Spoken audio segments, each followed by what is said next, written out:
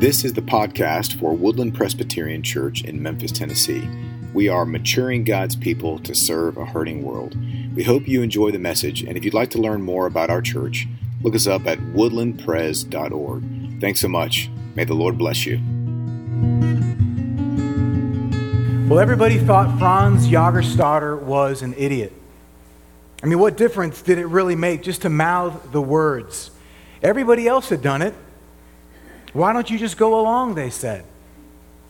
You don't have to believe it in your heart. You just have to say it out loud.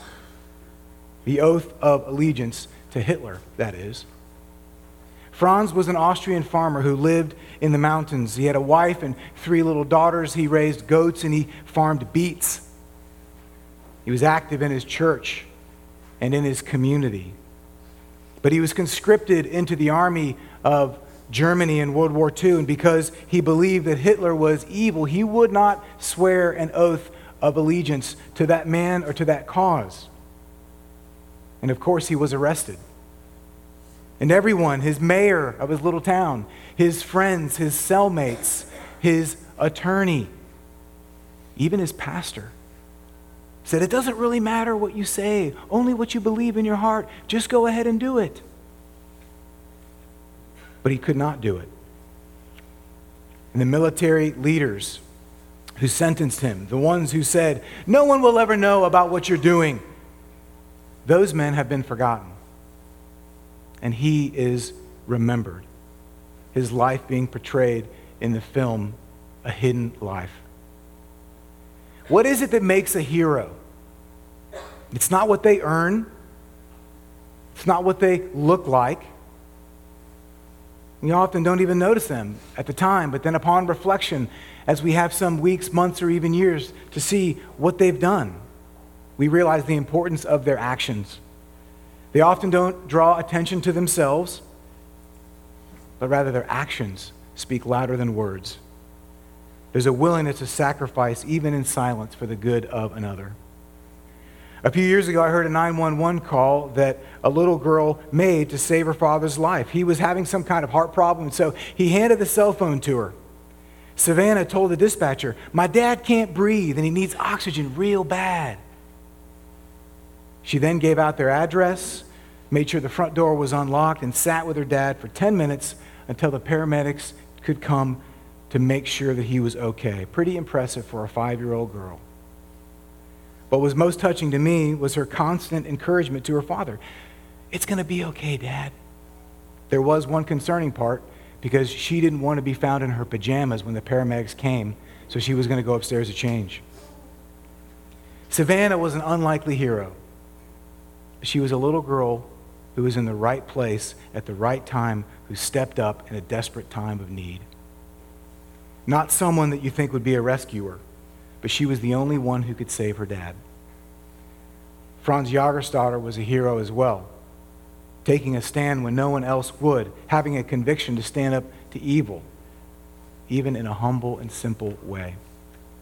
You know, we need heroes like this, but unfortunately, we often miss them because we're looking for the wrong kind of hero. A survey of 2,000 middle school students who were asked to name prominent people that they admired and wanted to be like was a list of actors, comedians, and athletes. Basically, people who've made it big, but not necessarily anyone who's done anything big. In this passage in the Old Testament, the prophet Isaiah is pointing the people of God, then and today, to this promised hero, to the one that they were really looking for, this promised Messiah in their time of need. You see, they were looking for someone to come and be a hero to them. But they missed it because they were looking for the wrong kind of hero. These words were written about 1,000 years before Jesus was born, in the year we see in chapter 6, the year that King Uzziah died. King Uzziah was a great king, and during his reign, the nation of Israel prospered. They had material wealth. They were defeating their enemies. They expanded and established their borders. They strengthened their infrastructure. But when he died, everyone was on edge. Who's going to be the next king?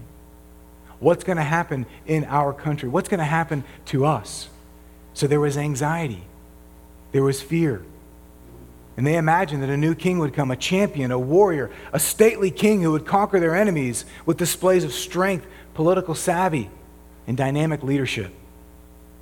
Well, yes, there would be a new king, but in these verses, Isaiah points forward to the ultimate king, the ultimate hero, one who wouldn't come with fanfare, who wouldn't have accolades, not born in a palace, but rather born in a manger.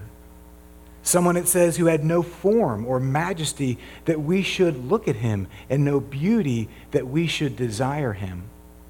This leader wouldn't be recognized by the people.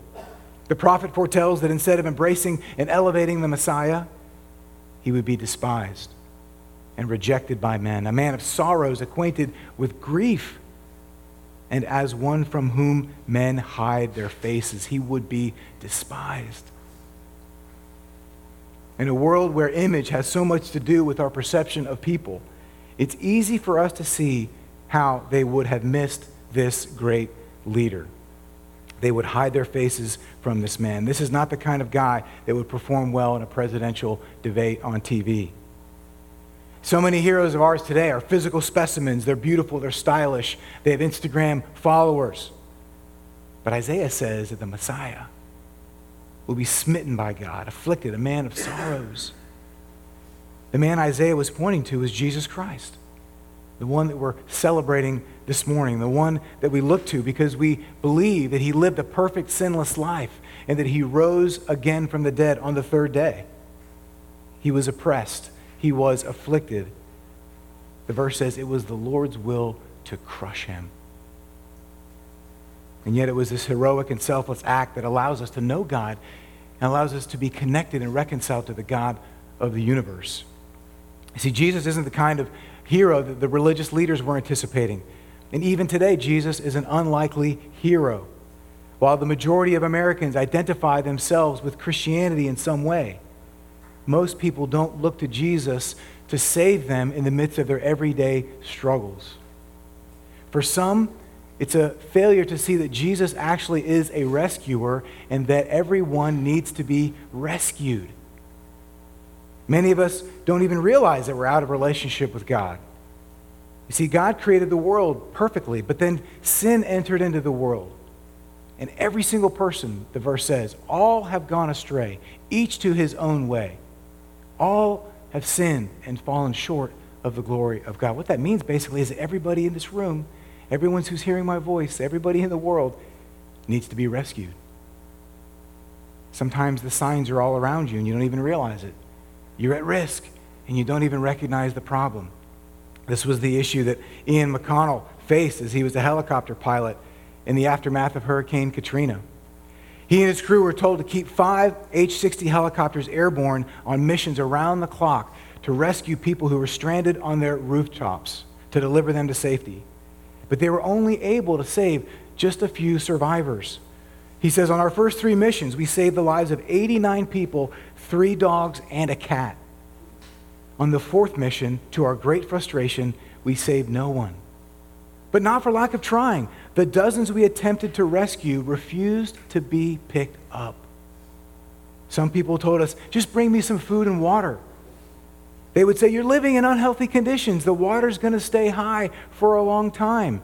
They still refused. In truth, they didn't know how desperate their situation was. So many people don't know that they need to be rescued. Well, the good news is, brothers and sisters, now you know. You're in a desperate situation. Your house, your life is surrounded by water, and the water's rising, and yet there's a way to be rescued.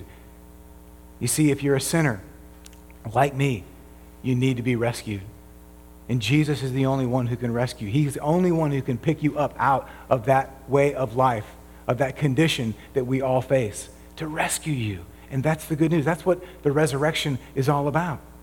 He's the hero that can save you. He's the only one. Why? Because he was perfect. Because he was sinless. Because he died the death that we all deserve. And he lived the life that none of us could live. But you got to admit that you need to be rescued. Other people have admitted that they've been rescued. They say, yeah, I'm a Christian. I'm a follower of Jesus. But they never really see Jesus as the great hero of their lives, able to conquer and be victorious in every single struggle that they face. Not only did Jesus purchase our salvation on the cross, but he also rescues us from every struggle that we find ourselves in. Now, that doesn't mean that he's going to take away the difficulty of our circumstances all the time, but he's going to change our heart and our way of being in the midst of the struggle. Are you struggling? Has this year been challenging for you in various ways? Do you ever experience anxiety? Have you been angry this morning, this week, this year? Do you feel stressed? See, all these feelings are real, and we want to pay attention to those feelings. And often those feelings indicate that something's wrong or that we need to pay attention to where we are. You see, if I'm angry about people not doing what I want them to do, then I'm thinking about myself. If I feel anxious, I'm not trusting in the one who gives me peace.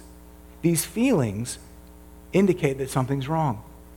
So I like to work out in the park with these guys, and sometimes I work out too hard, and I got a bad knee. It's old. I put a picture on Facebook last week of the old screw that's in my knee, and it's broken. And sometimes it gets inflammation. So then what does that mean? I got to take it easy a little bit, right? I have got pain in my knee. So that means slow down, get some treatment, take a minute and rest so that you can be strong. Now, that's not saying that I shouldn't experience pain in my life, because if I don't exercise and exert myself physically, I'm going to have a different set of problems. But it does mean, hey, there's something going on. I need to pay attention to that. So what I'm saying to you is, if you feel pain, if you feel anxiety, if you feel anger, if you're stressed out, pay attention to that. What is it that God is saying to you? Are you out of alignment with God? Are you looking to Jesus to be the rescuer? Are you stressed about your finances? Or are you realizing that Jesus is the great provider? Are you anxious about who you are? Or do you realize that Jesus is the King of the universe who brings peace to every person? It's an ongoing journey that when we experience those feelings, we have to say, Lord, how am I not trusting in you? Thank you for being so graceful to me and wonderful that you would choose to love me even as I am in my struggle, to give me courage and hope in life. You know, we often fail to see that Jesus' heroism means that we don't need to turn to things. We don't need to turn to affirmation or money or significance or possessions. See, he's the one who rescues us from the ultimate pain, the ultimate sinful death that we would deserve, to give us life and hope and joy in the midst of the storm, in the midst of the struggle. See, through his submission to the will of the Father, his willingness to be crushed, defeated, he's conquered death. And he offers life to every person who would trust in him. And you see, if you're not trusting in Jesus as the hero, as the rescuer, you're looking to yourself. Harriet was accustomed to being beaten and mistreated by her masters. She suffered from seizures and narcoleptic attacks and headaches as a result of being hit with a 2-pound weight when she was trying to help another slave. After sustaining an injury that made her go unconscious for almost 2 days and getting no medical care, she was continually forced to work in the fields. And while she was only 5 feet tall, she had a determination that enabled her to escape bondage. And not only did she become free, but then she created a pathway for others to find the freedom that she enjoyed. More than 300 other people. And then she also influenced millions of others as they sought to abolish slavery. Here's a little woman who was affected by the freedom that she was given. An unlikely hero pointing other people to freedom. How much more then would a gentle, suffering servant, not the kind of leader we would look for, not the kind of hero we thought we needed, but the one who shows up at just the right time. So whether you're in this position where you've never trusted Jesus with your life, where you've never said, Lord, I've been trying to do this on my own, I want to trust in you to give me grace, to set me free from sin and embrace me into your kingdom. Or maybe you've made that decision at some point in your life, but you're not looking to him to give you hope every single day. In either case, return to Jesus. Find your life in him. He was despised. He was rejected so that you could be set free. He's come to rescue you. Are you willing to acknowledge your need? Let's pray. Thank you for listening to this message from Woodland Presbyterian Church, maturing God's people to serve a hurting world. Again, if you'd like to learn more about our congregation, please visit us at woodlandpres.org. Thank you very much, and God bless you today.